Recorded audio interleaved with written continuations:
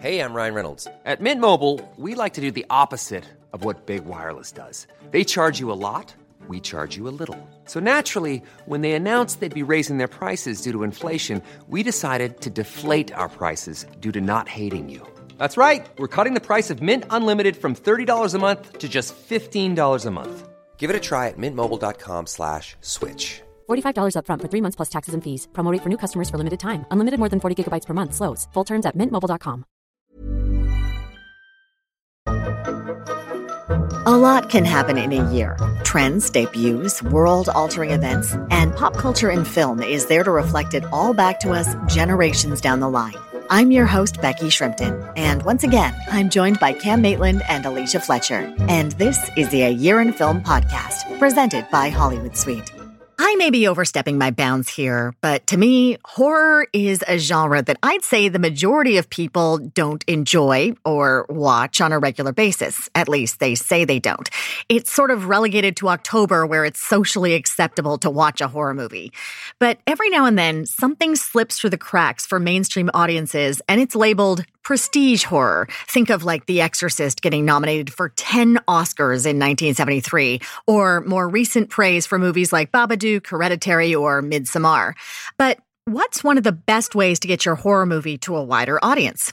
Well, you can add subtitles. Non-English language horror has a pretty good track record of gaining attention from a wide audience, and the 2000s were a huge time for non-North American horror, due in part to the fact that Hollywood was remaking a ton of it, thank you Japan's Ringu, and foreign directors working in Hollywood, like Guillermo del Toro, were opening the doors for distribution for a number of their countrymen who were doing movies that, hey guys, you really need to see this.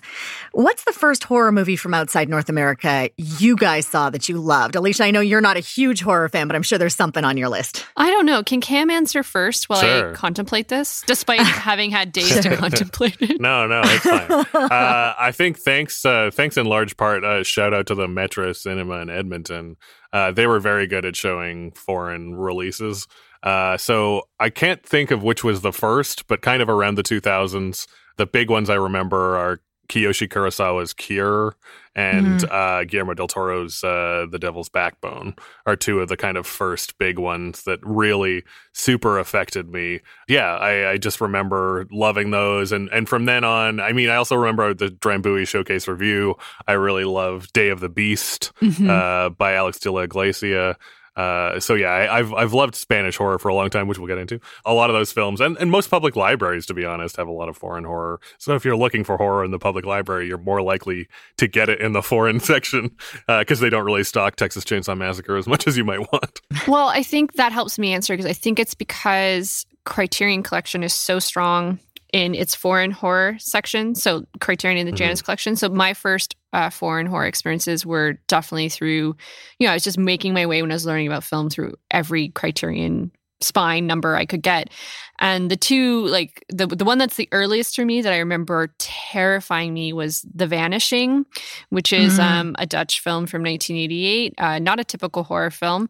And then also anything by Guillermo del Toro. So coming back to what you're saying, Cam, with Spanish language, but certainly The Devil's Backbone was the one that, as someone who has a hard time with horror films, The Devil's Backbone was like, okay, I will be missing out on so much if I don't allow myself to watch foreign language horror films. For me, I was living on Commercial Drive in my early 20s and with a bunch of stand-up comedians. And of course, none of us had any money whatsoever. So on Fridays, we would pool whatever change we had together and we'd go to the video rental place around the corner that had like an unbelievable selection. And we'd pull like whatever looked the weirdest off the shelf. Either like it had a back cover that made us go, sorry, what?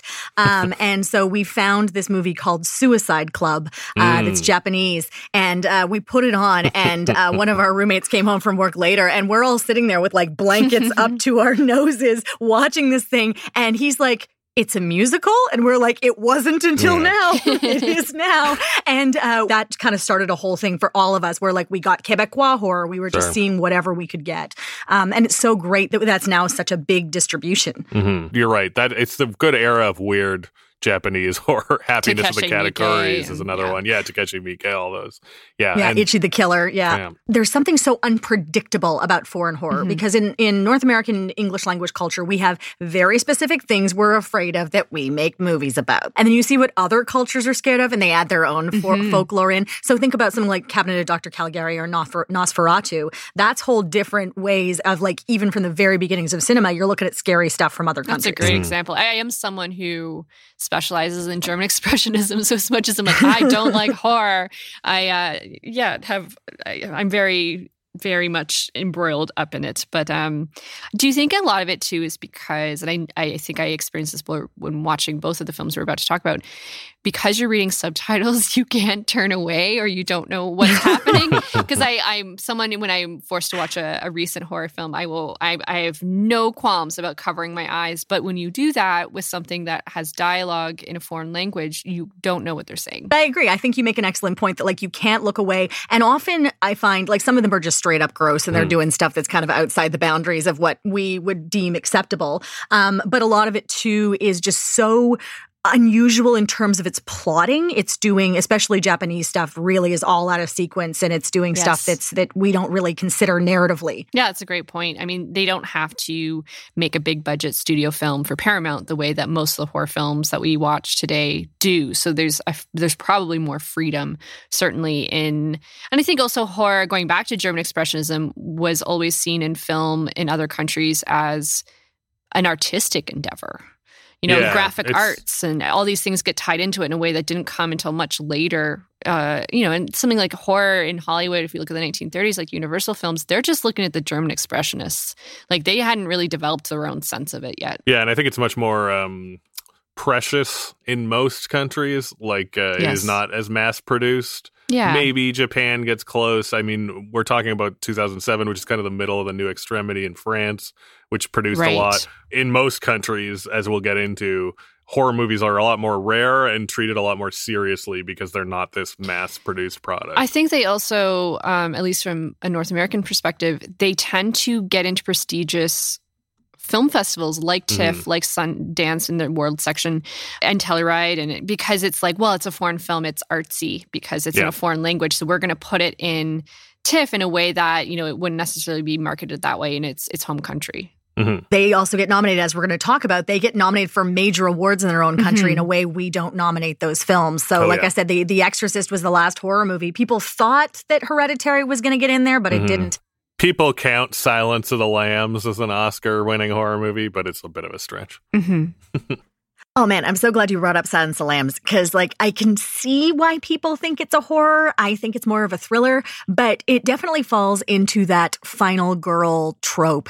And our first movie today also sits in that final girl kind of horror trope. And it's a really juicy final girl role for its lead, Spanish actress and real-life TV news presenter, Manuela Velasco. The movie is a bottle episode, and it sparked a days-long debate in my household on the difference between stupid and panicking. The movie is Wreck, and we'll be spoiling the heck out of this one. It is impossible to discuss it and not spoil it. So if you haven't seen it and don't want to know what happens, go watch it, come back, we'll wait. Alicia, you're making a face because we made you watch this for the first time. What did you think? Oh, this is one of the scariest films I've ever seen. This equals, Wreck equals like when I saw The Exorcist at 12 years old at a sleepover, that first experience of seeing a very adult horror film, that I was really transported back to being a 13-year-old worried about peeing in my sleeping bag. That's really, despite being a mature woman many years later. I was impressed by how well done this was. I luckily knew very little going in, so I went in completely fresh, which is good. I didn't know that this had been remade into Quarantine, which actually I had seen and now understand. I really went in with fresh eyes, and it is so hyper-intensive and so frenetic, and so there's lots of jump scares, which I think I automatically disrespect horror films that rely on jump scares. I think it's cheap usually, but this masters them in a way that can only be done when you don't tell your actors what's about to happen, and you throw a la Alien. Yeah, you throw a cadaver down like 7 flights of stairs and and then record their reactions. Yeah, this is takes place in Barcelona, and even like it takes place within an apartment building that's been completely boarded up not boarded up, sorry, like I guess quarantined because there's an unknown virus that's going around. And I felt automatically like I'd stayed in this apartment building. Like it does a really good job of making you feel like anyone could be in this situation. Yeah, I thought I was going to pee myself. I watched it with my partner who has seen it, I think, a number of times and has seen the whole series because I believe there's 4 films. There's 4 currently. Of them, yes. They don't all have they don't all have the same like found footage sort of thing. The first one and the second one do. The other 2 are more standard. The third one films. is half and half. Yeah. I gotcha. But he, it was really late and he started to like fall asleep at what I would say is the climax of the scariest part of the film. And I was... Normally I would just let him fall asleep because I don't care, but I was like completely nudging him and I was like, I do not, I need cognizance beside me in order for me to get through this film. And I did have nightmares. I had nightmares. It was, I'm sorry. That's okay. I was as responsible in choosing to talk about this film as anyone. So I think I'm the one who said like, oh, this is the year Rec came out. We need to talk about Rec. Yes, I think we paired our other film with this too. one. Yeah, don't get me wrong. It's just it's such a game changer, and it's such an important part of film history that I don't think a lot of people pay attention to, because this is the same year, 2007 is also the same year that Paranormal Activity came out. And so everybody remembers the Blair Witch Project, and everyone sort of falsely remembers that started the found footage horror boom, but it really didn't. The Blair Witch came out, and that came out, and like nothing happened, even though it's like an incredibly cheap way to make movies. Well, I can tell you what happened. It's called Blair Witch 2 Book of Shadows, which no one liked and made no money. Well, that's because it was more of a narrative film, wasn't it? It wasn't found footage at all. But yeah, I think it's really a catch-up of the technology, because this year you also have George Romero's Diary of the Dead, which is his reboot of his own series, and next year, but as early as possible, January, Cloverfield comes out, which I think from then on out, everybody wants to make one of these cheap, make a lot of money. I mean, Paranormal Activity, I think to this day might be one of the most profitable films of all time. So it's what gave us so much. Oh God, what's his name? The guy who makes all the cheap movies that are horror. Jason Blumhouse. Yeah, so it gave us Blumhouse, which then gave us the latest Oscar-winning horror movie, Get Out. So you can trace it all back. Well, it's also speaking to the fact that something really big happened in 2005, and that was the launch of YouTube. And so a lot of these filmmakers were starting to be like, oh, I can make stuff and then distribute it myself and put it out on there. It made it a whole new way that you could then look at how to make these films super cheap, super tight, and just get them out there. And I know the 2 filmmakers of Rec looked at YouTube, and that's what kind of inspired them to make this, was what would happen if you just had a camera in one location and that it's just like a shotgun blast and it goes. And that's exactly what this film does. Yeah, and even beyond that, Paco Plaza, one of the co-directors, this is a film that's co-written and co-directed. He said that he was just inspired looking at the different types of cameras. Said vintage footage on YouTube really inspired him just to think about that kind of handheld footage again, that they were not necessarily as inspired by the old found footage movies, which also, you talk about Blair Witch, like Cannibal Holocaust is a found footage movie from the 70s. So those movies had kind of also always exist. We might talk about Man Bites Dog, one of my favorite found footage documentaries. I mean, I think it's really the technology catching up. The truth is, Blair Witch was made cheaply, but it's made mostly on film cameras. And the digital photography was not quite cinema worthy till about this time. And also, if you think going forward, even up to Cloverfield, I believe, not a lot of these are the shot on phone yet, which I think really caused a boom. Once everyone was carrying around a little camera in their pocket, it made so much more sense. The justification of why somebody is filming in found footage makes so much more sense when everyone has a camera and every camera has a light and things like that. It is actually quite fascinating. A lot of people point to Rec as an interesting time when phones weren't lights. Because there's a lot of the film darkness. Yeah, as you see. But yeah, it's a very unique time. I will also point it's a very unique time in Spanish horror history. I'm going to go back, do my usual thing of being like, Spain was founded. A lecture by Cameron Maitland. But, we're going to go back to Columbus, the discovery. Yes. And, you know what? Don't joke, because it does go back to that a bit. But Spanish horror is a very unique genre. I think a lot of people think of Spanish language horror, but they are actually thinking quite often of Latin American and South American horror because that was big alongside Hollywood's boom in the 30s and 40s. What's considered the golden age of Spanish horror is really the 60s, weirdly, because there were not a lot of Spanish horror movies since the silent era, essentially. There's a handful in the silent era, kind of nothing. Then the golden era is also not movies that people necessarily love. It's just Franco. It's quite often films where they are bringing in other European actors or European directors to shoot in Spain, and it's quote unquote about Spain. So in the 90s, there is what is considered the new golden age of Spanish horror, which is what really both of these guys come out of, Jaime Velasco and Paco Plaza. And that's with movies like Dia de la Biesta, like we said, Alex de la Iglesias' film, which won a ton of Goya Awards, Alejandro Amenabar's Thesis, which is also kind of, again, a very seriously considered art film almost, but it's a horror movie. The Devil's Backbone, as we said, which is Guillermo del Toro, who's from Mexico, but making a film about Spanish history.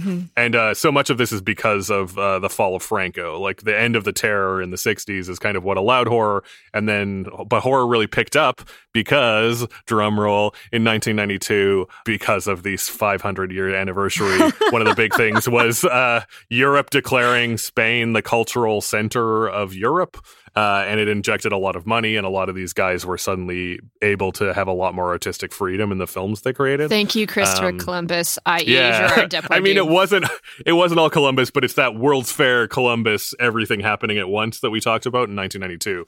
A lot of people really credit that with their ability. Christopher Columbus is an icon in horror, if you want to. Yes. That's true. Absolutely. And if you want to get super theoretical, also this era is when Prime Minister Zapatero was in charge. He was a very progressive socialist prime minister. He cared a lot about, he had a cabinet that was 50-50 men and women, which is fairly unusual to this day in any country. And he also kind of got in trouble with the church because he didn't care so much about the Pope. So look out. Well, I mean, that's interesting because this film also as well deals with religious themes, even though it's still terrifying without the religious themes, which most movies that are about a religious issue, it's about that and how scary religion is. That's not what this is at all. Oh, totally. Like, this is very easy to consume. It's kind of a thing you always have to grapple with Spanish horror, to me, is these movies are very easy to consume as fun horror movies. Yeah. They're very easy to consume as, like, face value. This is just like a roller coaster ride spook. It's like, I saw it at a film festival. I agree with Alicia. It's the scariest, probably one of the most frightening theatrical experiences I've had. But that it has all these layers. So every time a Spanish movie has a hint of fascism, like write an exclamation mark. So the fact that these people are locked in by a government, the government doesn't tell them what to do. They are expected to follow orders no matter what is said. Big deal. The fact that there is a religious cover-up by the Catholic Church. The Vatican. Big deal. The fact, again, like you say, that this is a woman who's going against men. The fact that there's something that's as macho as the Bombarderos. Quite often, the final girl means so much more in Spanish cinema because the fact that, like, machismo is such a big thing, that what they call in high-end theory the phallic failure of so many of these male characters. But this movie also just has what seems like relatively stereotypical touches of the Asian immigrants, the gay guy who's in the apartment building, but all of this is kind of a commentary on, like, oh, look at the new Spain. This is a very interesting melting pot, and some of it works, some of it doesn't. People are fighting against each other. These are when people they should that be are in the working together. slums too, right? Like, it's a slum building. Yeah, and it's like these people should be working together, but these kind of new divisions, which Spanish culture doesn't accommodate for, are really hurting them. It's a slum building, but I have to say, as a resident of Toronto, as much as I was very connected to how scary this film was, I was admiring how tall the ceilings were and just how much space there was in the apartment. It just lets the zombies get a bigger run up to come get you, Alicia. I'd be really scared. I'd be like, oh my God, what's in that corner? But then I'd also be like, that's a nice closet. Yeah. Oh my God. I have to say that is a constant thing in Spanish movies where I never understand what is a crummy apartment. Jaime Belagaro has a very good other movie, which I would recommend any listener watch, called Sleep Tight, which is also about, like, a slumlord apartment owner who's a creep. But you're like, yeah, wait, these are bad apartments? My God, I want them. The beautiful tile work. Yeah. Please come to Toronto, and the best apartment in Toronto is like a slum. We would listen, if I could I'd pay less than $1,000 to live with an evil possessed girl. And, sign me up. Just keep her door locked. Well, let's talk about how this is effective, because horror is much maligned, found footage even more so. Like, that's a subgenre that people are really not into. We've all said that this works. How does it work? Why is it so effective? If you want a great theoretical one I read by a critic named Randall Colburn, he points to the fact that it's relatively unusual in horror, and I think Alicia was talking about it too. It's unusual that you are a step behind. Yeah. Quite often, thrillers, stuff like Halloween and Jaws, is letting the audience in on what is going to happen. You see the shark's fin. You see Michael Myers in the background. You're going, no, don't go in there. But he says what is so scary about Rec is the disorientation, that you are literally a step behind the characters. He compares it to Texas Chainsaw Massacre, where it is so chaotic and crazy that as an audience, you are scared and you are also struggling to understand what is going on. And I think the way the story unfolds is even more ingenious, because at first you're like, okay, it's a crazy person. Okay, it's a zombie movie. Okay, it's an movie. exorcism. Okay, there's a horrible monster. And that's actually, as the Rec series progresses, that even gets more and more, where it's like, okay, it's a Catholic conspiracy. Okay, do I side with the demon? Okay. And I think that works so well. And I also think it's the reality again. Like you say, Manuela Velasco is a real reporter, so she seems so real. I mean, I think this also has a deep commentary on sensationalistic journalism in Spain, which Thesis is also about a lot, just like, ambulance chasing violence. But I think you're just so thrown in. But the fact that what you say, so many of these scares, the film was not improvised, but it was essentially handed to the people as it happened. Yeah, and so many of the scares, they didn't have an idea of what their characters would be subjected to. They weren't sure what day they were going to die or how they were going to die. They were just told, "Hey, just try to survive." That was their motivation, just try to survive. Which I think makes the characters probably more realistic, because these people were trying to deeply embody these characters.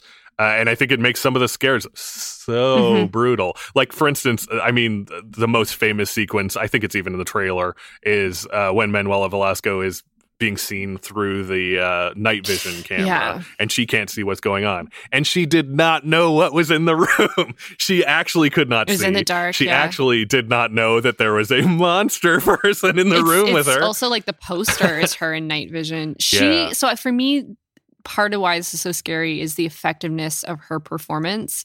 And, you mentioned earlier, Cam and Becky too, that she was a newscaster and like a TV presenter. I didn't realize, because I recognized her and I was like, I mean, obviously I do not watch Spanish television that often. I've been to Spain a number of times, but not in a way that I would recognize a TV presenter.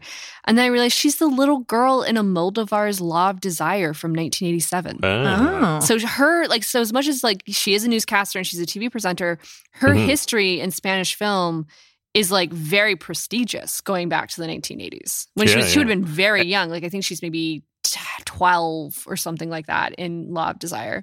I think something that also really works for me, because the found footage, like 90% of your job is like, why aren't these people just putting the camera down and running? Like that's the biggest obstacle you have to overcome. And with this one, what's so great about it is it's because she's a professional and she's there to get the shot. She's going to get it done. And she keeps screaming at them, film everything. And she's professional until she absolutely cannot be anymore. And that speaks to her performance as well, that you believe she is this, like, I'm getting out of this terrible thing where I have to follow people around after dark. I want normal daylight hours. I want a better job. And that's her motivation, right? Yeah, she wants the good story. And then the fact that I think it also matters that they are turning the story into a good story. It goes from just a good kind of ambulance chasing story, as I say, to a story where she thinks she's uncovering this government corruption, and then maybe it's Catholic corruption, and it gets bigger and bigger. And like you say, Becky, this is a film, she won the Goya Award for Best New Actress, so it was recognized, and we are not alone.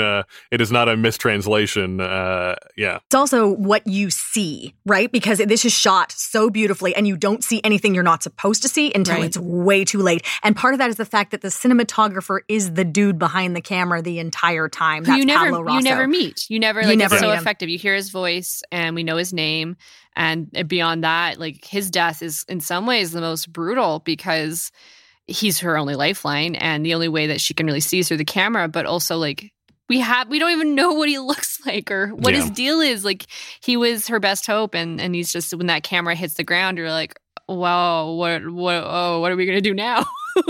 And I want to just talk quickly about expectations, because this is the part that like really created a massive debate in my household. This film is now off limits for discussing, is because the death of Manu, who's the firefighter who is also like, the champion, is set up to be like the man who's going to make everything better. He dies without announcement, without ceremony. He just pops out and he's gone, and now he's a zombie, and everybody's alone. And my partner got so mad at that because he's like, but he was such a big part of the movie. Why didn't he get a hero's death? It really upset him. That's life, Becky's partner. Thank you. That's what I've tried to tell him. I'm like, 2020. It's effective because of this. You're not understanding. It's funny because part of me wants to say you should watch the rest of the series with him, and part of me is like, maybe this might just be digging the hole deeper. My relationship needs to survive this podcast, guys. It's interesting that we've been talking about this film for 20 odd minutes, and this is the first time the word zombie came up. Because when I really had to sit down and think, like, is this a zombie film? It's definitely not a traditional zombie film. It is a zombie film, I think. It's a virus, it's in a way that zombie films in the 2000s, especially with George A. Romero, this idea of virus equals zombieism. While I was watching it just the other night, I waited as long as I could to watch this film before having to do it. You're talking about this virus, and we're going to talk about it again with our next film. It's something in 2020. It's something to have a horror film that is so scary about a virus that you cannot control, and you start quarantining people, and people are getting experimented on, and there's a government conspiracy. Like, I'm having a hard time watching these films this week. I will also say that there's a lot of people point, when you talk about the zombie film, people point to this one as a very interesting mix of the Romero zombie and the pre-Romero zombie, because this returns the zombie to religious implications. It's true. It also to like the voodoo roots. Yeah, that's true. It also incorporates kind of the 28 days later zombie of they run and they can take stairs way faster than you. And they make a horrible screeching sound, so they're loud too. Yeah. And my memory of 2 is less set, but I also think that these ones are nearly impossible to kill. Like, I think you can take their head off and they don't actually die. They just keep coming at you. Well, just quickly, we should talk about the monster, because the monster is one of those ones, unlike the movie we're next going to be talking about, where you get to see a lot of the monster. This one, it's very minimal. You don't even know there is a big bad until all of a sudden they're in the room. Cam, you've got a little bit about this actor. Yeah, I really love this guy. This is a creature performer. It's really kind of his breakout creature. People probably know him from Mama, mostly. His name is Javier Botet. He's essentially like kind of the next Doug Jones, though he and Doug Jones happily work together all the time when you need a big guy. So Javier Botet has Marfan syndrome, which is quite often what I think a lot of scary monsters these days are trying to ape. He is 6'7" and 120 pounds. To give you an idea of what he looks like. Marfan syndrome affects a lot of your connective tissue, but what it ends up giving you is one thing is incredibly long fingers. Just fingers that are out of control. He's also, he's in It, he's in The Conjuring. He's pretty much in everything now. If you see a very long, skinny monster, Guillermo del Toro happily pairs him and Doug Jones all the time. Crimson Peak, he's a lot of the monsters. I think I recognize him from Crimson Peak, which is a film I love. Yeah. And actually, he shows up quite a bit in Spanish film. Not as a creature as well. He's quite fun in Witching and Bitching, if you've seen that movie. I have. A guy. He's really the guy that's chained up in the basement. Yeah, when you see this monster, it is so surreal. And you're like, oh God, what kind of special effect created this? And the truth is, it's pretty basic makeup effects and just what his body looks like. And the night vision too, because we're only experiencing the monster through the lens of the camera in night vision, which is so effective. Which I also believe is one of the first uses of that for horror in that way. You hadn't really seen it before. Yeah, and it's a very fascinating role. He also actually frequently, I think like Doug Jones, frequently plays women, and this is a female character, which I think is very interesting, just their ability to sort of do that. And I think he's somebody who is committed himself very hard to his craft, and that's why he's very quickly risen. Somebody that looks unique. I mean, Doug Jones's whole thing was that he was a contortionist. Yeah, he could fit inside the Mac Tonight outfit. Yeah, exactly. Yeah. His big break was Mac Tonight. Javier Botet's was naked, crazy woman who's possessed by the devil. But yeah, it's an amazing performance, and he's somebody to really look out for because I love, as much as I love Doug Jones, I think Guillermo del Toro unfortunately kind of drove him into the ground, his performance style. So I think when him and Javier Botet can play off each other, it's really great. I know that they filmed a Star Trek Discovery together. I've never seen it, but I was like, oh, they're together. Go watch the Crimson Peak. Please go watch. This is your go watch Crimson Peak reminder. has both of them as well, playing different monsters. And yeah, I love creature performers, and there's not a ton of them. So it's very interesting. And it's interesting to see somebody use their abilities. You know, he's hired for his disability, and he uses it wonderfully and has grown to become this great performer. All right. Well, as we're talking about monsters, I think that fits beautifully into our next film because it is all about different kinds of monsters. Now, Bong Joon-ho is a name that until 2019, I'm sure a lot of people hadn't heard before. And then suddenly his movie was responsible for the first ever foreign language film winning the Best Picture category at the Oscars.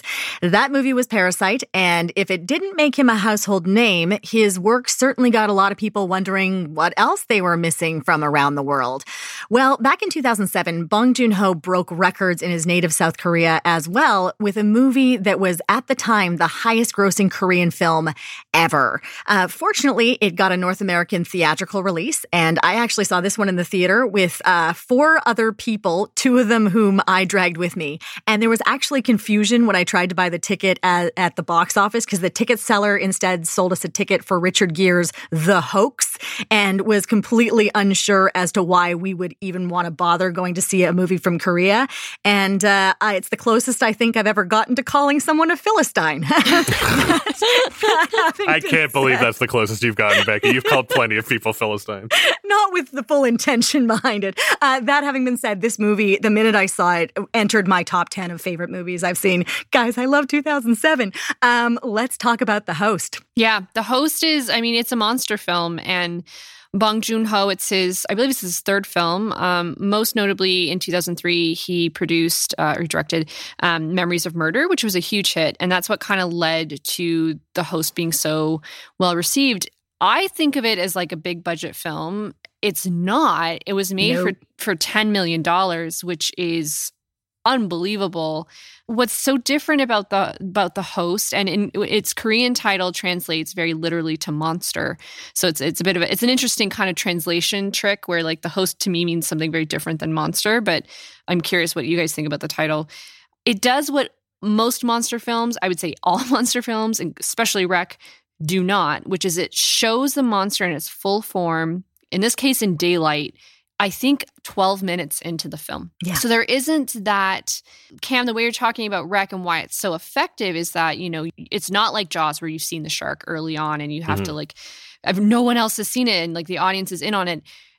We're just with all the characters of the film because they all see the monster right away. And it makes it so much scarier. And the monster is produced by the special effects house Weta. Weta's from New Zealand, right? Isn't that? Yeah, that's the Peter Jackson related. And done really, really well. It's got this crazy mouth and a prehensile tail. And it's just like, it makes no sense. And it's kind of a fish.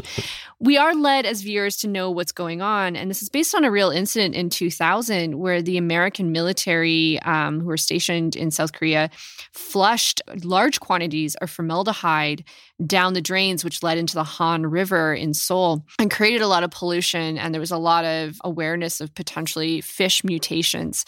So the film opens with that. So we kind of get a sense of like, well, first of all, this film is, it's about a mutated monster.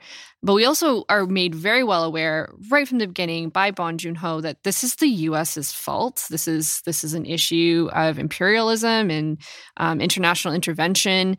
And he really bases this monster film, which all good monster films do, on actual politics. So as a Canadian American watching it, in 2007, because it is a 2006 film in South Korea, but is released in North America in March of 2007. As someone watching it then, I wasn't really aware of these real incidents. I wasn't really interpreting what this meant about international intervention. I was just so scared of this monster. And the main character who is attacked by this monster and kept in a sewer is a little girl. And it's up to her family, her father, her grandfather, her aunt, and her uncle to save her because they know she's alive because she has her cell phone. When the monster swallows her and dumps her in the sewer, she's able to call them. So they all think she's dead. And eventually it's all about this kind of, and of course the father, if you've seen Parasite, is played by Song Kang-ho, who is, I think, now probably the most iconic actor in South Korea. Yeah. And he's played as this kind of stoner, bleach blonde, not too bright, single dad, but obviously the parenting of his daughter is done a lot by his sister and his father. But she's still everything to him. Like the stakes when she goes missing are so high. Yes, this is such an incredible role for him. It's such a great father-daughter film. This is a great Father's Day screening. That's where my warped brain goes. But he starts as a father, he ends as a father, just not as the same child. Yes, it's true. And the government really is the villain in this. It's not necessarily the monster, which in producing The Host, they nicknamed the monster Steve Buscemi because it reminded them so much of the just blind evilness of Steve Buscemi's character in Fargo, which I think is really funny. Well, he's an animal. And you talking about him being like us seeing him right away, the big thing that's so scary about it is that things unfold about it later. Like it's such a complicated character that you're like, oh, it can do that. Oh, shit, it can do that. And they don't know about that and it unfolds for you in the same time. Yeah. And so it is really about a family it's a dysfunctional family, much like Parasite. It sounds so corny, but coming together to and also to recognize each other's, that the criticisms they have about each other are actually going to end up being their strengths, which I thought was really interesting. The aunt is an interesting character played by Doona Bae, who she's an archer, but in the beginning of the film, she's just not good enough, so she gets a bronze medal. And her storyline, her arc in this film, I think is one of my favorites. But it's there's currently a statue of Steve Buscemi on the Han River that I think was erected maybe 4 or 5 years ago. So this is like a real cultural touch point for the South Korean film industry, but also this monster means something to them that I think it's hard for us to understand. Yeah. Well, I mean, it's, again, we talk about the serious award winner. The Blue Dragon Awards are essentially the Oscars of South Korea, and it's Best Picture. This monster movie was Best Picture. Yeah. And we should also say that the North Koreans also really liked this movie because it's very anti-American. It really was a big unifier. And I mean, also when you ask Bong Joon-ho if it's super anti-American, he's like, my big problem is that Korea lets this happen. Yeah. It's one thing that America's bad, but my real problem is with Korea. Yeah. Because, you let it all happen. Something you need to know about Bong Joon-ho is he was also a student protester. So in 1997, there was a massive economic crash in which brought down their whole government, and there was massive student protests, which then went into their current era where they're now a democracy. But he was very much part of that. So what you're seeing in that moment where they're all getting sprayed with like the Agent Orange, Agent Yellow, that was what they were doing to protesters at the time. Yeah. Looking at the stuff from Spain, same thing. People would have looked at this and been like, oh, yeah, 100%. I know what that is. Of all the genres, I feel like understanding the politics of the country that made it is more important in horror than many others. There's just something about horror that, or at least good horror, the kinds of films we're talking about that play festivals, that will always use what is decrepit and very unfortunate in their political circumstances. They will always turn that into an analogy or a metaphor. Or a character called Steve Buscemi. And this is the kind of horror that I can do, unlike Rec, because it has such a fantasy base. And then I get even more scared when I realize it's about actual political movements that occurred. I think you could show this to a 12 or 13-year-old, especially because two of the protagonists are school-aged children. And I think it could go over quite well. And this is a very funny movie, as scary he as loves it's comedy. It's I was going to say, I think almost all his movies have significant comedic part, and that's why people are like, It's disarming. He disarms us with comedy, and then he really actually makes a very scary film. Yeah, because even like Memories of Murder and Mother, which are both fairly serious films, are fairly comedic throughout, which is... I think one of the complications with talking about Bong Joon-ho, writing about Bong Joon-ho, although people have done it very well, especially recently, is he is so humble as a person. It's annoying how humble he is. And Cam and I went to the Independent Spirit Awards this past, in the before times, let's just say. It was like February, where you could actually still travel. And of course, he won big time for Parasite. And like being in the awards tent and all of his, acceptance speeches and his award and his speeches to press, he gave them nothing, which I really appreciate. He took the time to essentially promote other up-and-coming South Korean filmmakers, including his interpreter, who is a filmmaker. Like he doesn't really talk a lot about his films. He makes them and he walks away. And I think that that's something that I find very appealing in him, actually. But it's very similar to Guillermo del Toro in the way that he's very, very done a great job of kicking the door open thing. We didn't talk about it in Rec, but Guillermo del Toro in 2007 introduced the film The Orphanage in El Orfanto, which is also a phenomenal film and totally worth your time. That's so scary. That one scared me too much. I was going to pee my sleeping bag then too. Yes. Oh man. But this one, I think the other thing, like the more you understand and like take the time to understand Korean history and like the little nuances that unless you like really know about like what the word Han actually means, you're not going to get some of the symbolism. So Han is based on a Chinese character, which it's a podcast, so I can't show you. But it means like resentment, hatred, regret. But there's also an element of hope. So the fact that the monster comes out of the Han River is like a big symbolic thing. It's really interesting. This was also what I think really there's some sets, but mostly this was filmed in real sewers around the Han River. And I found that very effective and then was very disturbed to learn that all the cast and crew had to be inoculated for tetanus and various bacterial disorders. Like, that's scary. That's commitment, scary. Alicia. That's called commitment. Yeah. I love the fact when we talk about the weird ways he deflates the genre, I love the fact that you spend so much time with his family and understanding each of them and their quirks. And yet at the end, a random homeless guy who's bored does almost as much. Like he just goes like, I'll come along. I got nothing to do. That's a great character. He does almost more heroic stuff than anyone else, which I think is probably a little tip of the hat to the class stuff that Bong Joon-ho loves. I think that this is a movie that just, if you love his other films, and you haven't seen this, it's worth seeking out. I have to admit that I was surprised that Parasite was the one that really broke through because as much as I love Parasite, don't get me wrong, I think it's great. But I think this and Memories of Murder are both really effective in a way Parasite may not necessarily be. Yeah, I agree. I feel like with this being coming after Snowpiercer or Parasite coming after Snowpiercer and Okja, I feel like, and the Cannes backing on Parasite, it's just like, it was just time. Yeah, I think the host is as effective, like you say, or more effective than Parasite. It's just they weren't ready. We weren't ready yet for him to be on a tour or like one of our most important directors. Yeah. I also think that there's a level of subtlety that comes and goes in his works. Sure. I don't love Snowpiercer, for instance. I feel like it's really hammering you on the head with its message. Yeah. And I actually think that the host, partially like what we're talking about, I think it took quite a lot of research on my part to even get at all what it was about.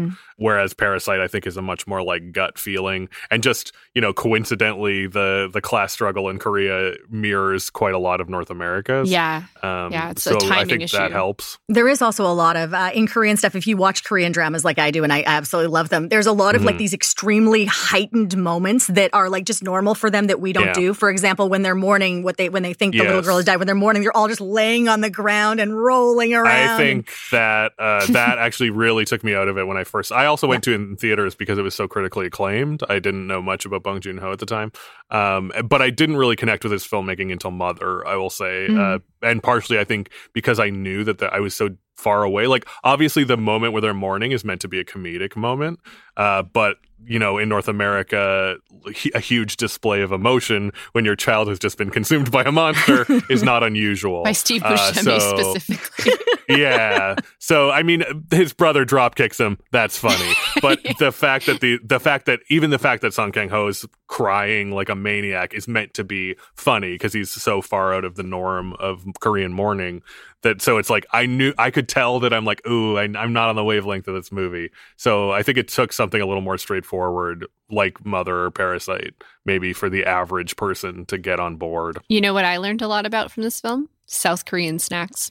Because they run a snack stand, and I love that stuff. Chips and weird things, like not South weird things Korea to us, but films food in a way I have never seen any other culture film food. They have a show called Let's Eat, which is simultaneously a romantic comedy, a serial killer drama, and a like food porn show where they like do these loving close-ups of like whatever they're eating, and they like breathe out all sexily like food as they like consume it. It's the weirdest thing, but it's also wonderful. They shoot food like nobody else. I understand this line of thinking. And no film will make you want an ice cold Height beer. Yes. quite like The Host. I think that's the perfect place to go into our next segment, guys. So when we come back, what curmudgeonly musical theater composer made the proposed lead actress to a movie adaptation of his work send 12 audition tapes before he allowed the movie to be made?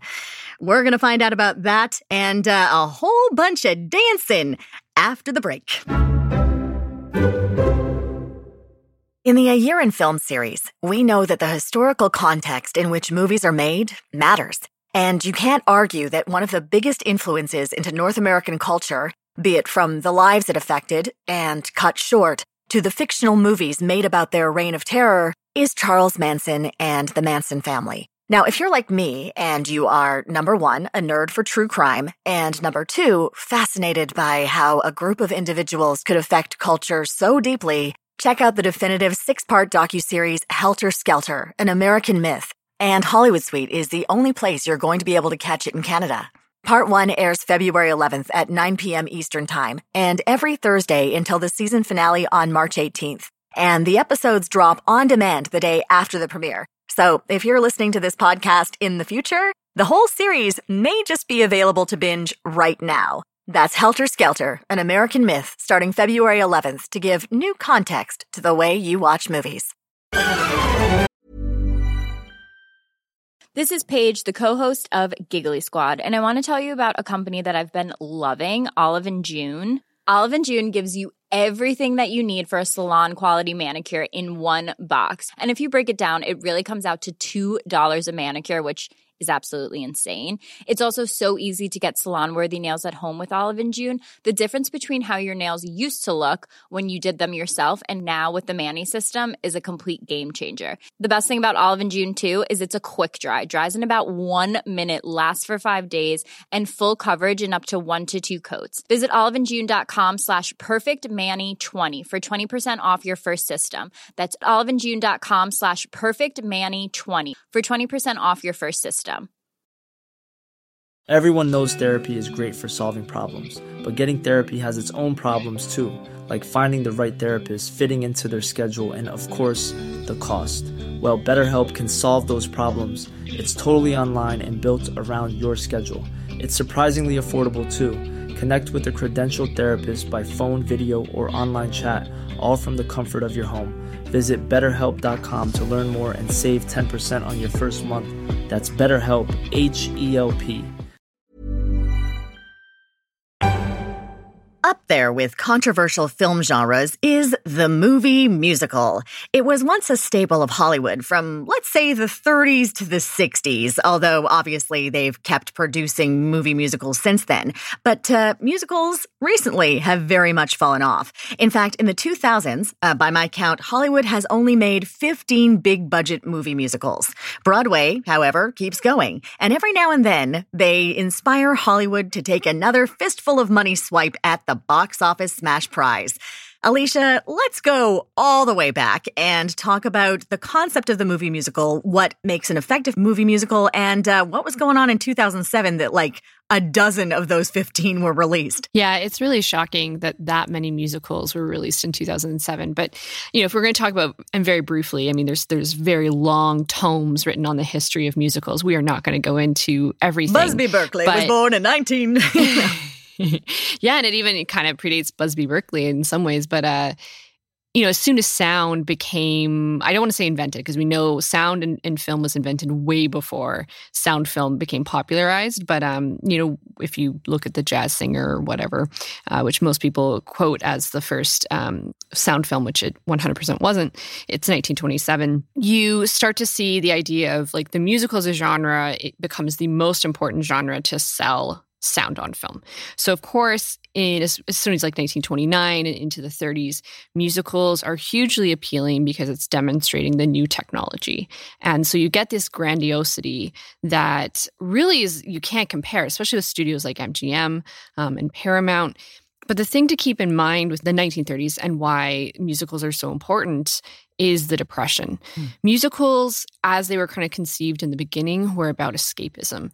The people who were going to spend pretty much all the disposable income that they had to go see a movie were most likely impoverished and really looking for a way to sit down in a movie theater and just escape the drudgery that was the Great Depression. Well, I mean, that would be why Shirley Temple was like the biggest box office star at the age of what, like 6, 7? Yeah, or even I think starting at 5 years old. That's a very good point. And so it kind of gets morphed a little bit because as North America comes out of its economic depression with the start of World War II, musicals are very much there in the 40s, but they become kind of like more wartime musicals, a little bit more vested in it. They're still escapists, though. They're still kind of making war glamorous and making the Navy glamorous. And that goes all the way into the 1950s. And then frankly, that kind of escapism just doesn't work anymore in the 50s and into the 60s, and the studio system in Hollywood and censorship starts breaking. And so really, when you see the first resurgence of musicals, it's the 1970s, where everything becomes like subversive musicals. So think about like the Rocky Horror Picture Show, which has come up a number of times, Grease, and even Grease is looking back at the 1950s and one of the golden ages of musicals. Well, I was surprised to see how late Hair came out. It's 1979. Yeah. I was like, wasn't that like 65, 66? Nope, 79. Yeah, and something like Brian De Palma's Phantom of the Paradise is a really good example of how the 70s interpreted musicals. In some ways, they're almost anti-musicals. And by the 80s and 90s, I mean, really the genre is just dead. Like there's throwbacks, like Woody Allen, of course, has Everybody Says I Love You.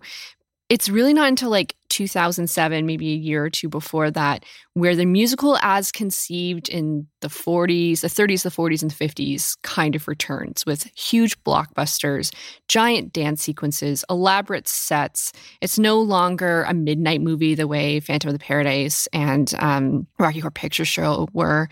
They become glossy again. I think that's what happens in 2007 is the gloss is added back to the musical genre. It seems like that's a budgetary thing. Like to make a musical, you need to have obviously people who can sing and dance and act in front of a camera and hit their mark. Like it's not like a Broadway show where like you have this large canvas. Like you have to kind of know exactly what you're shooting, when and where with a budget. And 2007 is like when we start to really see digital filmmaking. So you wouldn't have to set up for like take after take after take if one dancer has to like start again. Like it makes sense that you would be able to kind of try to reinvent that genre again just because of the cost cutting. Yeah, you're not seeing the same, you're totally right. You're not seeing the same like elaborate 100-person chorus line, Busby Berkeley, woman jumps out of a cake scenario. It is, I guess there's more flexibility, but it's also interesting because, and I'm glad you brought it up, this idea of like, and we're going to talk about two films that cast actors that are not known as singers. I mean, Johnny Depp is not known as a singer, obviously. But the idea of like the original star from the 1930s, you had to do it all. Yeah. You had to dance, you had to sing, you had to act. Like it was very rare for someone like, look at someone like Joan Crawford. I mean, Barbara Stanwyck, like they're all dancers, they're all singers too. Yeah, and you were meant to be this like multi-hyphenate that there just isn't that expectation of. And especially like when you look at in the 60s, the dubbing over of voices, like why didn't you just cast Julie Andrews in My Fair Lady? Why is it Audrey Hepburn, right? Yeah. And I think there's a cachet in 2007 of, we'll all like line up at the box office to see what they sound like singing. I mean, look at something like Les Mis or Cats. I'm hoping we don't bring up Cats. It'll only be you. We're definitely going to bring up Les Mis once. Yeah. It'll only be me. I brought up was it last episode where we talked about there was a better cockroach singing and dancing cockroach sequence? Obviously, like one of the big things that started the 2007 boom was that Chicago came out and just knocked everybody on their feet. But that's another one where it's singing and dancing, but it's a relatively small cast. Well, it's true. And it's interesting as you're bringing up down Bob Fosse. You know, Fosse obviously was dead by the time this edition of Chicago was produced. It's directed by Rob Marshall, right? Yeah. You know, Fosse's huge in the 70s. Like that's an era of musical that's very, very focused more so, I would say, on dance and choreography than the music, although the music's fantastic in something like Cabaret. But that's a subversive musical as well. Yeah. It's about Nazis and homosexuality and taking place in Weimar, Germany. So once Fosse passes in the 80s and you get a lot of those really iconic choreographers who were making film adaptations of very famous musicals, when they pass away, I think it is another sign of why the musical disappears. And so you don't have these strong voices. Well, that leads us perfectly, I think, into our first film for today. When people hear the name Stephen Sondheim, he's known for a lot of things. He's known for highly trained professional singers being challenged by his music. He is famously picky about his work being adapted, and he likes to write jaunty tunes about intensely dark subjects. Aside from the movie we're talking today, he also has a musical called Assassins about different assassins throughout history, all singing at Lee Harvey Oswald, trying to get him to kill the president. That's a musical that exists. I didn't know that. Oh, yeah. Right. So it and actually has some. Would great never be a tunes good in it. movie though. It's one of those. No. I disagree. I'm going to auction it tomorrow. Alicia, there's literally a song that goes, "If you want to kill a president," and there's it's something. Let me tell you. I think that could be quite timely. I'm just saying. Well, it makes sense that this is the kind of thing Tim Burton would be associated with. So we're going to talk about Sweeney Todd today and actors who may not have been the best choices for this role. Although, Cam, you like this movie more than Alicia and I do. Oh, yeah. I think it's starting off. I mean, it's important to say that part of the Chicago made so much money. It was the highest grossing movie musical of all time for a long time, till Mamma Mia, really. People count Alvin and the Chipmunks. I don't. Well, then you got to count like Disney stuff. Like that's just not. Yeah. So that was a huge deal, and the fact that they'd been sitting on Chicago for decades. So there was. Even though it was a trickle kind of between Chicago, I mean, Chicago also got Best Picture, but between Chicago and Sweeney Todd, you saw Phantom of the Opera and Dreamgirls, like essentially all these older musical properties, people realizing we're sitting on cash here. So Sweeney Todd, I feel like the past couple episodes, I maybe wasn't so good at recapping the movie. So if you don't know about Sweeney Todd, he's a barber who kills people. They are baked into meat pies by his landlady. That's about the gist. It is wow. That's a great summary. Yeah. He's not wrong. That's it. It's 3 hours of that. Yeah. It's an urban legend, like really a Penny Dreadful story from the 1800s, first made into a play in 1847. Sondheim saw a 1973 version of the story and then adapted it into a musical in 1979. Then, smash cut to a young art student in London named Tim Burton. Timothy Burton at the time, actually, yes. Wasn't much into musicals, but he saw a poster for Sweeney Todd and was like, whoa. He went to Sweeney Todd, super loved it. And then around 1987, it sounds like, when he was starting to become a famous director, he approached Stephen Sondheim and said, I would like to make this a musical. Sondheim said he really loved his pitch, partially because Stephen Sondheim weirdly does not like movie musicals. He thinks that musicals are not really suited to movies. What you accept on the stage, which is the action will stop dead in its track while somebody warbles at you for 4.5 minutes. In the movies, it just stops dead, as far as I'm concerned. So you have to not just adapt the show, you have to transform it. Like, he's a guy who's written screenplays for non-musical films. Does he like the paychecks? Yeah. But also, you know what? You think he likes movie musicals? He's also got that sweet high school production money rolling in, so, yes. Oh, yeah. He's richer than God by the 1970s already, so he doesn't really care. But I will say that he dislikes openly many adaptations of his work, from West Side Story to Gypsy, Carousel. Yeah, all those. He doesn't really like them. And nowadays he's quite picky. But anyway, Tim Burton approached him, and two things he said that he liked was Tim Burton said that it was like a film melodrama more than a musical, and also Tim Burton described it as a silent film with music, which he loved. Is very interesting because this was a silent film. The first film adaptation of Sweeney Todd is 1926. It's a lost film that was only 15 minutes, but then they remake it again in 1928 in a full-length version, and that version does survive. It is minorly accessible in that someone has a rip of it and then have put a camera in front of their very square television on YouTube, so you can kind of watch it. But I'm really curious to see this 1928, obviously non-musical version, which I believe was British. Oh, probably. It's a thing that's been adapted a million times in the UK, I think. Anyway, so Tim Burton approaches him in 1987. Then Stephen Sondheim says, and then I never saw him again.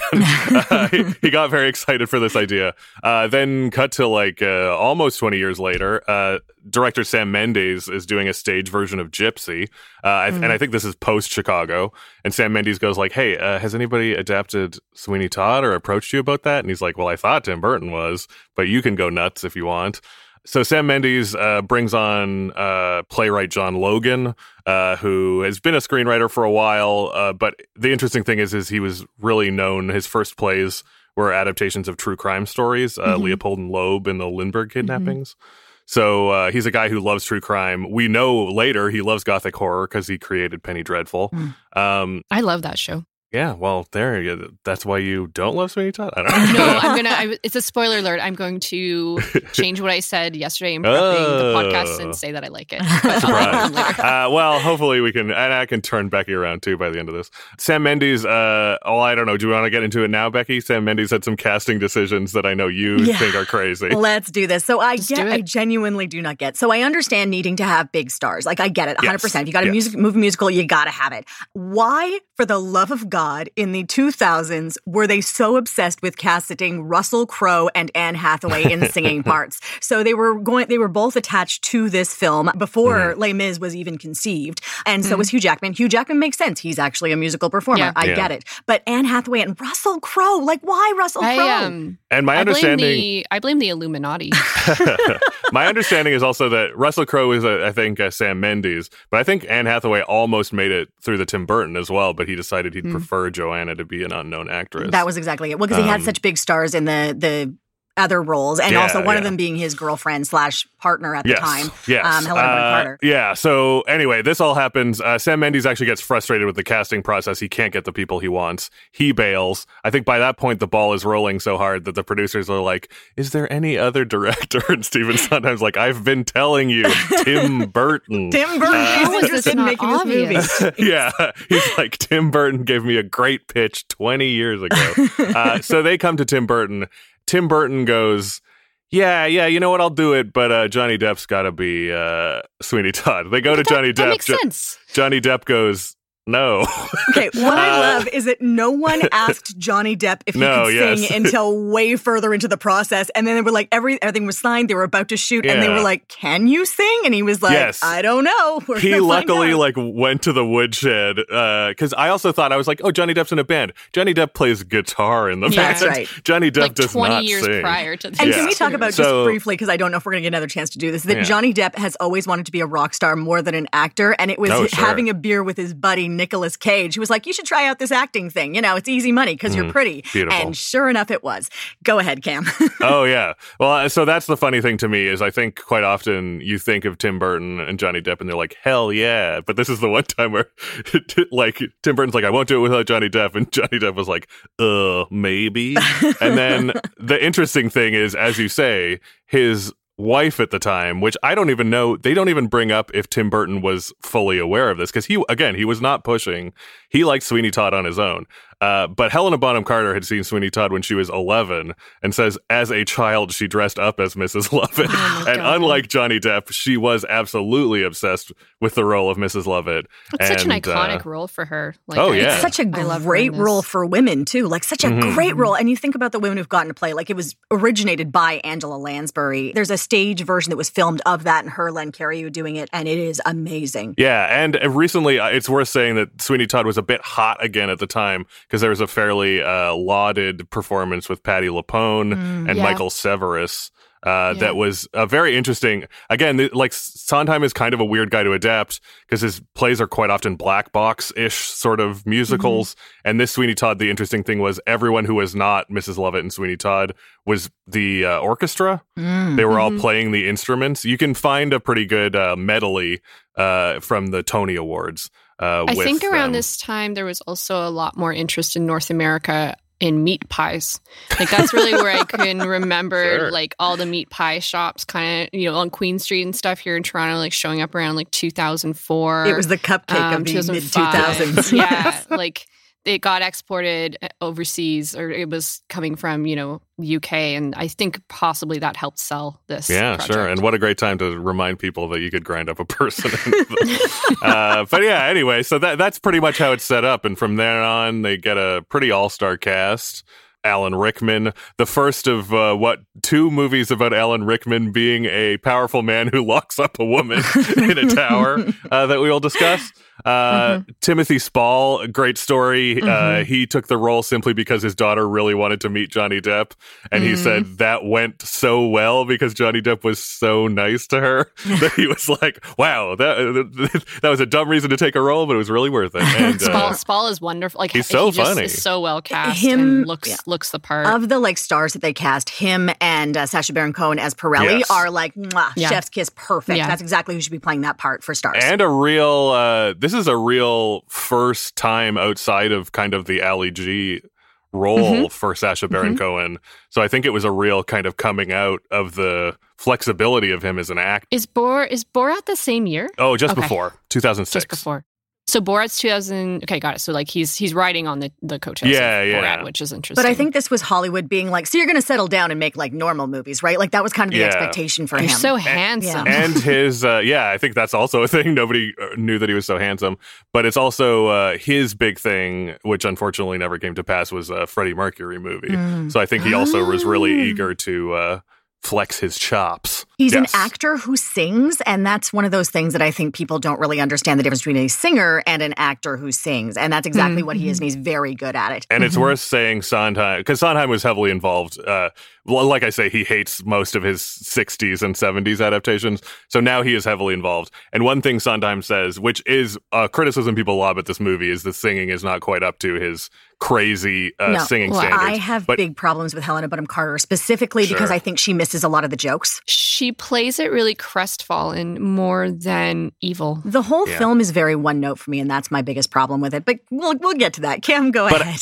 As I was saying, is Sondheim says he prefers to cast actors over singers when it comes to movies. Because again, he's this guy who he thinks, like for instance, all the songs, almost every single song has lines and stuff cut out of it, because Sondheim thinks that a song cannot be as long in a movie as it is on stage. Oh, they chopped the hell out of this. This is a 3-hour-long musical cut down to an hour and a half. I think both of the ones we're talking about have pretty significant cuts, but this one has a full hour cut out of it, which is pretty wild. So there is a Ballad of Sweeney Todd that explains the whole story that they that they originally, I'm sure we're going to get to this, Cam. They had originally cast Christopher Lee in this role as like the gentleman ghost who was going to be like the chorus, like the Greek chorus that would kind of guide us from scene to scene, which I actually don't hate that concept.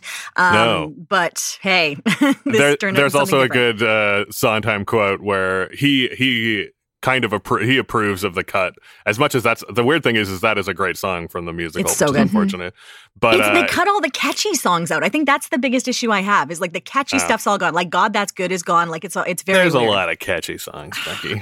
There's like 10 bangers in Sweeney Todd, but Stephen Sondheim, the funny joke he says is he's like, I'm going to sit here watching the movie Sweeney Todd and them asking me to attend the tale. He's like, I'm attending the tale. How much more can I attend the tale of Sweeney Todd?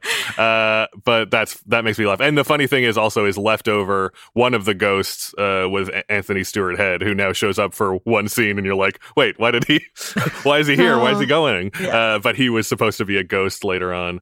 Yeah, so it's an interesting adaptation. They chose to focus also people who love the stage musical, the young couple, they cut a lot of that out.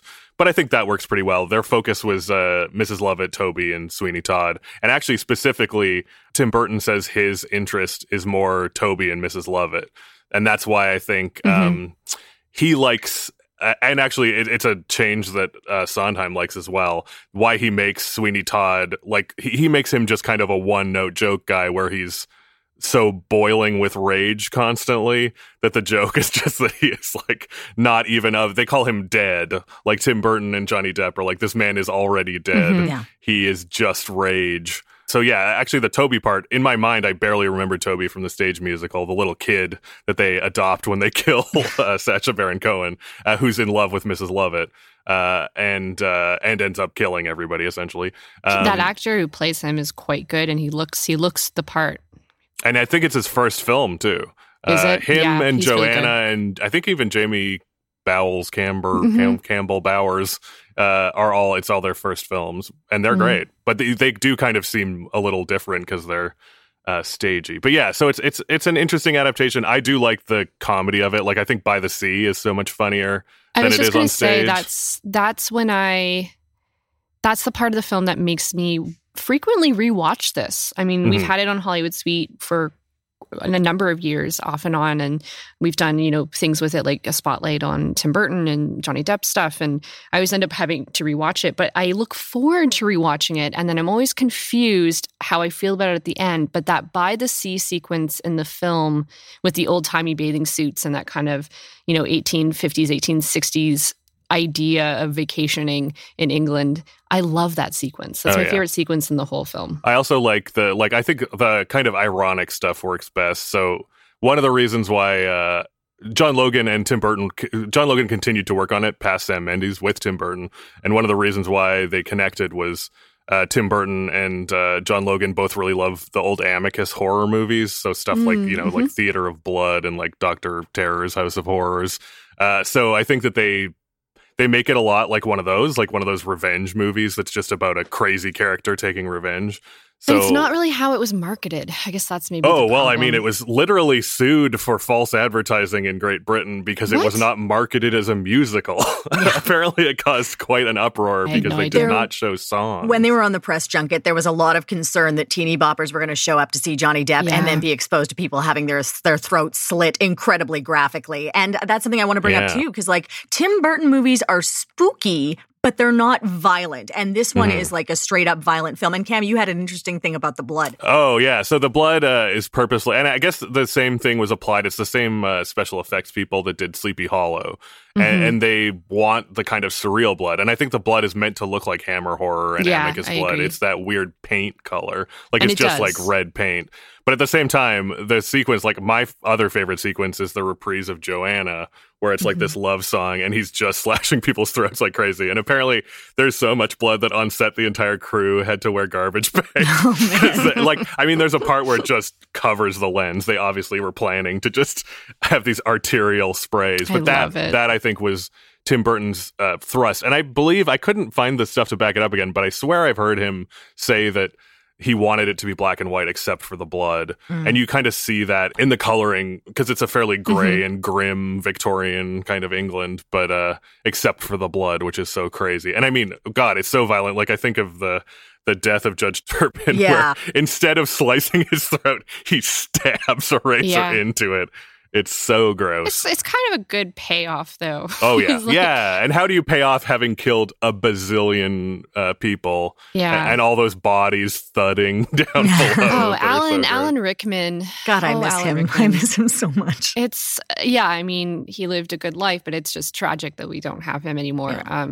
He is so perfectly cast in this. He's repulsive. So gross, but you get it. You get his desire to control young, pretty women. Like it breaks my heart, though, is that there's a song in the musical that I really wish they had kept in, which Judge Turpin sings, called Joanna Mea Culpa, where he actually struggles with what he is doing. And it's the first time you see him. And like Sweeney Todd's epiphany, it's that decision of like, yes, I am turning to the dark side. It's like, should I do this? Yes, I am. And it more makes the foil of him and Sweeney Todd more prominent. And I think it also makes him a more interesting and more vile character because he deliberately chooses that he is going to basically marital rape this woman. Yeah, but I also feel like, to me, I feel like that's also maybe the difference between the stage and the screen is like a character like Judge Turpin.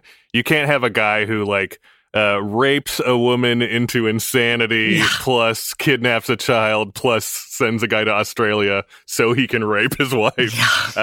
It's just tough to even, like, that guy's just a mustache twirler from minute one, you know? Speaking of insanity, I think the other sequence that is so well done because it's really, really scary, but the idea of comeuppance is wonderful, is, you know, Joanna is sent to an asylum and we find out that wigs are made from the hair of women committed to asylums. And there's a whole room of the blonde, bald women that they've shaved to make wigs. And they throw the warden of the asylum into that cell, and all the women attack him. Yeah. And that is like, I don't think a lot of people talk about that sequence. And I don't know the musical the way you guys do. I am a very non-musical person, but I think this is, if I ever got a chance to see a stage production of this, I would do it in a second. This was also a ballet in the 1950s, which please bring that to Toronto when COVID is over. But that sequence, I'm not sure if it's in the musical, was really scary for me, and it's a non Sweeney Todd. Like, Sweeney Todd's not really involved in it. What do you guys think of the title sequence? Because Tim Burton is so famous for his title sequences. I miss them so much, and the way they set up movies, and we don't do them anymore. And there's such an art to them. Like, I can't remember 7/3, but God, I love the intro title. So this is like the meat pie factory sort of sequence. It's actually done by Richard Morrison, who's a British title designer who goes all the way back to 1989's Batman with Tim Burton. He was the one which is such a beautiful title sequence where you have you don't realize that it's going to be the bat signal, but it's this excellent use of miniatures. So he came up with he's a non-CGI guy, and I think this is one of his earliest CGI title sequences. And I remember seeing this in theaters and knowing something was off just based on the CGI in the title sequence. It was like, oh, this isn't... And I do think I like this film, but I remember being disappointed in the first 5 minutes because it was an early indication that this is almost too high budget, going to be too digital. And part of the reason why we love Tim Burton so much which is that tactility and that handcraftiness that is always there in his early films. I'm there with you. But I feel like that's the same thing as in Alice in Wonderland and Big Fish. Big Fish is, I think, like really the tipping point where he starts to go a little too heavy into CGI, where you start to lose the believability of it. Yeah, like the CGI works for Charlie and the Chocolate Factory, which I think is the film that is the one that's right before Sweeney Todd. You know, that works. That's fantasy, like how whatever. But for the Oompa Loompas and things like that, which is just that one Tamil actor, which is so wonderful. But there's something about the CGI that I wish Burton had made this film, kind of like how Cam was indicating in, let's say, 1992. Yeah. Like if his initial inquiry in 1987 to Sondheim's rights had gone forward quicker, I think this would be a canonical Burton. It would have been a very different world, because I think it would have been instead of Batman, actually, which is kind of wild. Well, would Michael Keaton have played Judge Turpin at that point, right? Maybe. I don't know. Maybe it would have been, I mean, he wanted, I don't know. He wanted Ray Liotta to be Batman, so. What? Oh, man. Oh, yeah. We can get into that in another episode of a year in film. 89. We'll get there. Okay, I just want to bring up super quick that a friend of mine is like a trained professional opera singer, and I went to him to ask him, like, what do you think of the music? Like, I think Pretty Women is really like the strongest, like, actually sung song. And so I had him go and watch, and he's like, singing is great, but I had an anxiety attack watching Johnny Depp whistle into Alan Rickman's face. And I was like, okay, that's actually pretty funny how we watch movies this way. But let's talk about a movie that actually does have that like homemade hand-spun feeling. Both the original and the adaptation of it have that same sort of homespun feeling. And before I rewatched it for the podcast, I had to like really time when I had available brain space to have a song stuck in my head because I knew You Can't Stop the Beat was going to be in there for frickin' days. It is, of course, based on 1988's John Waters' film Hairspray, which is arguably also his most family-friendly film. And it's autobiographical, and then it deals with his love of regional dance shows, which we're going to get into. And Hairspray was this movie that it did incredibly well on Broadway, and movie studios were just salivating to make it and get it right. In fact, I wanted us to hear Adam Shankman right now because he's got a great story about how the job came to him and the big deal that this was. I had just been hired to direct the new film adaptation of the musical Hairspray. And what with the rabid fan bases of the original John Waters version, the phenomenon that was the Tony-winning Broadway musical, and the extremely high hopes from the studio, they were gunning for me like I was a new media residual check at a Writers Guild negotiations meeting. Nightmare. In fact, all that my new boss, Bob Shea, said to me was, and this is the truth, congratulations, don't get up. So, Alicia, you love this movie. I love this movie. Let's talk about Hairspray. Yeah, so this is 2007's Hairspray, which, the Broadway production comes about in 2002. So it's not that long after the Broadway production premieres. And it was, like you say, a huge hit and definitely funded John Waters for many, many years. He's very appreciative of that. I will flag myself as a giant John Waters fan. Like, contemplating a tattoo, but can't decide what specific film to somehow impart on my body. Pink flamingos. You could just get a pink flamingo and you would know. I thought about A Big Lobster from, The Maniacs. What is it? I can't remember which film it is. Anyway, it doesn't matter. We won't get into my tattoo fantasies.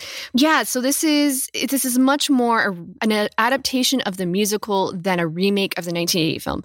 The film in 1988 isn't a musical, not traditionally. Like, there are a lot of rock and roll sequences and a lot of dance, but no one really starts singing in the 1988 version, which, of course, stars the incredible Ricki Lake in her feature film debut, and Divine.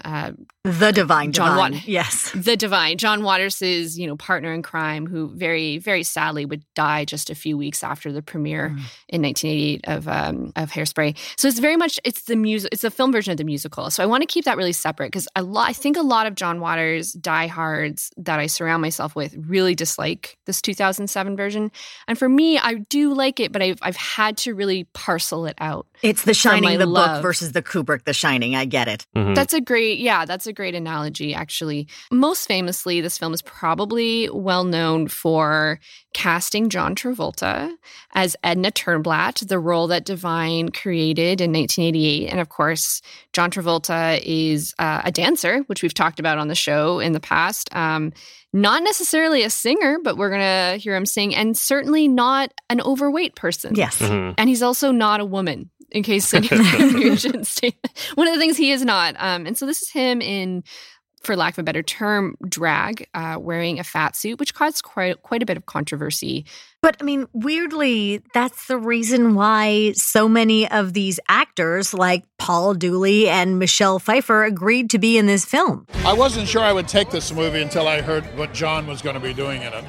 And I said, how can I not take a job where I can be on the set watching him sing and dance and drag? I knew that John was playing this part when I took the role, yes. I thought it was such perfect casting. It was really exciting. The film is a kind of set. It's set in 1963. And so it's really in the background of the civil rights movement. Something important to kind of note is we don't get a Supreme Court decision on miscegenation until 1967 with Loving versus Virginia. So when you have a white character in Hairspray and a black character in Hairspray in a romantic relationship, it would have actually been illegal. And we're talking about teenagers, actually. So there's a lot of import to the background story of this, but it takes place around a local music musical dance show that was kind of modeled off the Buddy Dean show, which was broadcast in Baltimore from 1957 to 1964. And Tracy Turnblad is this confident, I guess we would say overweight. She's quite overweight, but confident, loving person who believes that she could be just as popular and famous on this dance show as this kind of white supremacist, terrible teenager named Amber, and her evil, evil mother that's played by Michelle Pfeiffer. Who has the best name, Velma Von Tussle. Like, they keep the original names from the John Waters movie, and John Waters has the best names. Yeah, and of course it's going to be slightly Germanic or like Scandinavian, just to give you an indication of her bearing. And that original role, the one that Michelle Pfeiffer plays, is actually Deborah Harry in the 1988 film. And Christopher Walken is Tracy's father. He's wonderful in this, reprising the role that Jerry Stiller did in the original. And Jerry Stiller also shows up in this as well. Yes. Yeah, he's got a great cameo. I do love this film. It's okay. If the 1988 version of Hairspray looks like a Diane Arbus photograph come to life, then the 2007 version is very much High School Musical come to life. And of course, we have Zac Efron as the heartthrob. And I think he's quite good in this, actually. He's coming directly off. Like, he was not what he is now. He was coming off High School Musical. He was still a Disney kid. Same year as High School Musical, too. Yeah. So it's not he's not even done High School Musical yet. There's one more to come. Yeah. He very controversially, through his agent, with his family support, turned down the international tour of High School Musical, like the live show that occurred after the film, to do this film because he felt it was very important to him, and he liked the 1988 version. I have a lot of respect for Zac Efron. He has made, we have now 13 years beyond this film we're talking about. He's made some very interesting career choices, in my opinion.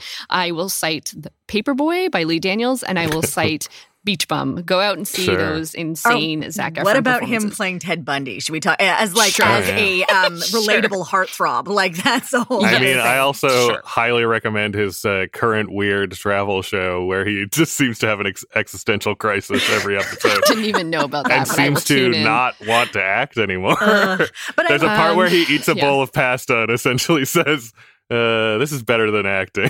Like, I never want to look good again. I just want to eat pasta. I think there's a lot of fetishistic trash in the 1988 version, even though this is the John Waters family film. It's still really gross, like the 1988 version. And that fetish is missing in 2007, but that's okay. Yeah. If we're going to get a 2007 version of Hairspray that we want to be exactly like the 1988 version, then just get John Waters to make an update. You don't need that. So I like seeing the trajectory of where Waters has, and he always, in his books, I read every book that he writes, and he writes one at least every other year.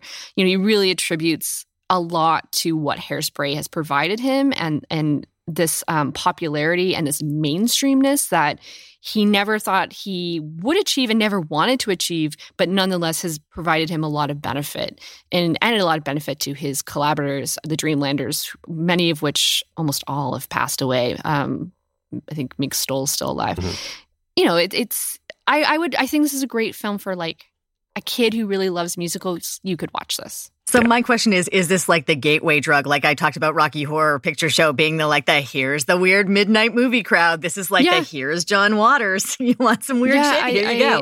I think it could be. We should mention Queen Latifah is in this as Motormouth Maybelle, and that's one of, I think, and apparently Aretha Franklin wanted the role, but they went with Queen Latifah, which I think is the right choice. She also wasn't in great health at the time. That was part of the thing. That was the beginning of her health problems. So I don't think they could get her insured. So this is, the songs are very catchy.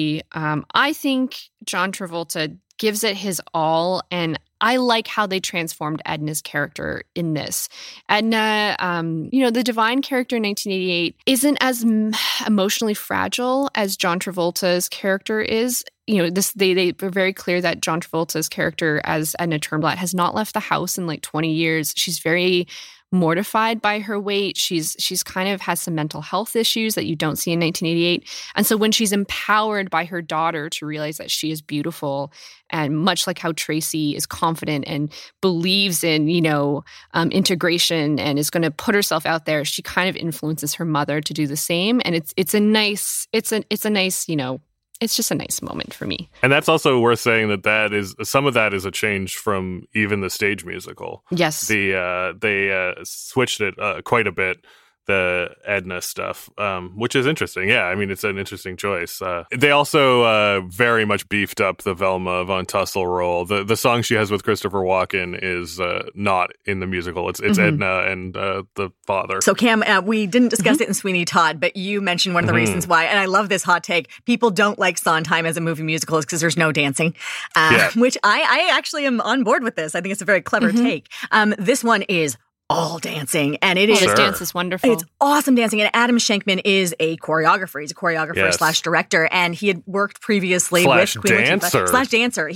I am a big Adam Shankman fan. I got to say, his work is really. I think he's very good at figuring out how to translate movement onto film in a way a lot of other directors can't do. Like the way the angles he shoots are amazing. I think he's a throwback to the 1950s. 100%. I don't think people know how to do that, and he is why we're talking about musicals as being popular in the 40s and 50s. It's a lost art, and he really brought it to this film. Part of how they did that is they rehearsed the heck out of this thing. Like they rehearsed it like a Broadway musical. And Zac Efron was like, I was coming off High School Musical. I thought I could do this. He's like, this was next level bananas. They were in rehearsals for like 8-9 hours a day, just running these spots all the time. But they also rehearsed them with fake cameras, so they would know where the angles were of where the camera was going to be and how. So they actually shot for edit, which is incredible. Yeah. You can see that's the camera movement stuff, I think, is also very old school, and in a way that a lot of modern musicals don't. He's an interesting guy, and if you look at a lot of his dance background, it's pretty cool stuff. I recommend looking up the 1990 Oscars Under the Sea performance, where he is one of the dancers, which is funny. He's also a rare director where if you Google him, one of the first photos that comes up is him jacked and shirtless. Wow. Which is unusual. But yeah, no, he has, and I mean, he's done the dancing for like he choreographed any kind of non-dance films dancing. So like Addams Family, Values, Boogie Nights. God. Did he do the Thanksgiving sequence? Yes, he did. That is exactly what he was credited with, is the Thanksgiving play. So yeah, if you think of a fun dance thing, he choreographed it or was on set consulting. Good. So it's like new respect for him. Yeah, as much as I don't always love his movies, he also officiated the wedding of Freddie Prinze Jr. and Sarah Michelle Gellar, which is a pretty good fact. That's wonderful. Because he did all the dancing on Buffy the Vampire Slayer. Oh my God. So yeah, he's a very unusual guy. And I think and it's also, I think, a great showcase. Mark Shaman did all the music, who now does everything. But the songs are amazing. He's he's a very funny music writer, and especially since we've lost many of those people again from the 80s and various places. But it's again, I don't think you'd get a better version. I would like I think people often overlook the fact that Divine is kind of also like a fat icon. Yeah. Yes. And that's what 1988 was, and I think the stage musical, the Edna role, was Harvey Fierstein, who's not fat. He's a larger man, we'll say that. Yes. So I think it's hard to sell that in the fat suit. But John Travolta is having a hell of a time and having a great time, and it's funny, and I love the accent. Oh, the accent. He leans so hard. He's the only one doing it. Yeah. And of course, when he was on Oprah, he had to talk about the accent because, of course, Oprah also spent some time in Baltimore. My arm's on. Your arm's on. You and I go out for a Coke later. Go out for a Coke. Yeah. How did you perfect that? Well, it was a fight at first because I think that everyone was frightened of the accent because maybe it wouldn't be understandable or perhaps it would be too eccentric or something. Yeah. And I said, but it helps me because it's slightly feminine. It's funny. Yeah. And it helped me be Edna. Yes. Yeah, it's really good. Coming back to Divine, the other thing to note that's not in this version is Divine plays a double role in 1988. So he's both Edna and then the super racist owner of the television station that the dance as a man. I realize we probably have a lot of listeners who do not live in Toronto, but maybe they visited. Sure. In the East End, one of my favorite places in Toronto, which I hope survives COVID, is Gail's Snack Bar, which, Google that, Gail's Snack Bar, which serves as the Turnblad apartment and the Hardy Har joke shop that Tracy's father runs. There's so much Toronto in this film, and it's actually the year they were filming this in 2006 is the year I moved here, And I remember, hearing that John Waters was in town because, of course, he has a cameo, and that, they're going to make Toronto look like Baltimore. And I think they did an incredible job of that. And then also I was really obsessed with vintage clothing in that era of my life. And I couldn't get anything because the costumers of this film had rented every single dress of that era for all of their extras. And eventually they would be returned. And I've bought a couple and I can spot them like in parts of, in the backgrounds of some of the sequences in the film. But this is it's a great Toronto film. There was a really wide search for who would play Tracy. Mm-hmm. And I know pretty much every woman of size who's in musical theater I know from across Canada tried out. And actually quite a lot of them were cast in various background roles as singers and dancers, and quite a lot in that Jerry Stiller sequence. So I know that even people who had been Tracy in stage versions were a part of it. So that's like a very cool thing. Mm-hmm. I know it was a very exciting moment when everyone was like, who will it be? Who will it be? The actress that they cast, they found at a Cold Stone Creamery, which is a American strange, I think it's bankrupt, a very strange, or maybe it was a marble slab, one of the two, a very strange ice cream shop. Nikki Blonsky, who unfortunately the rest of her career then revolved around her weight, which is unfortunate.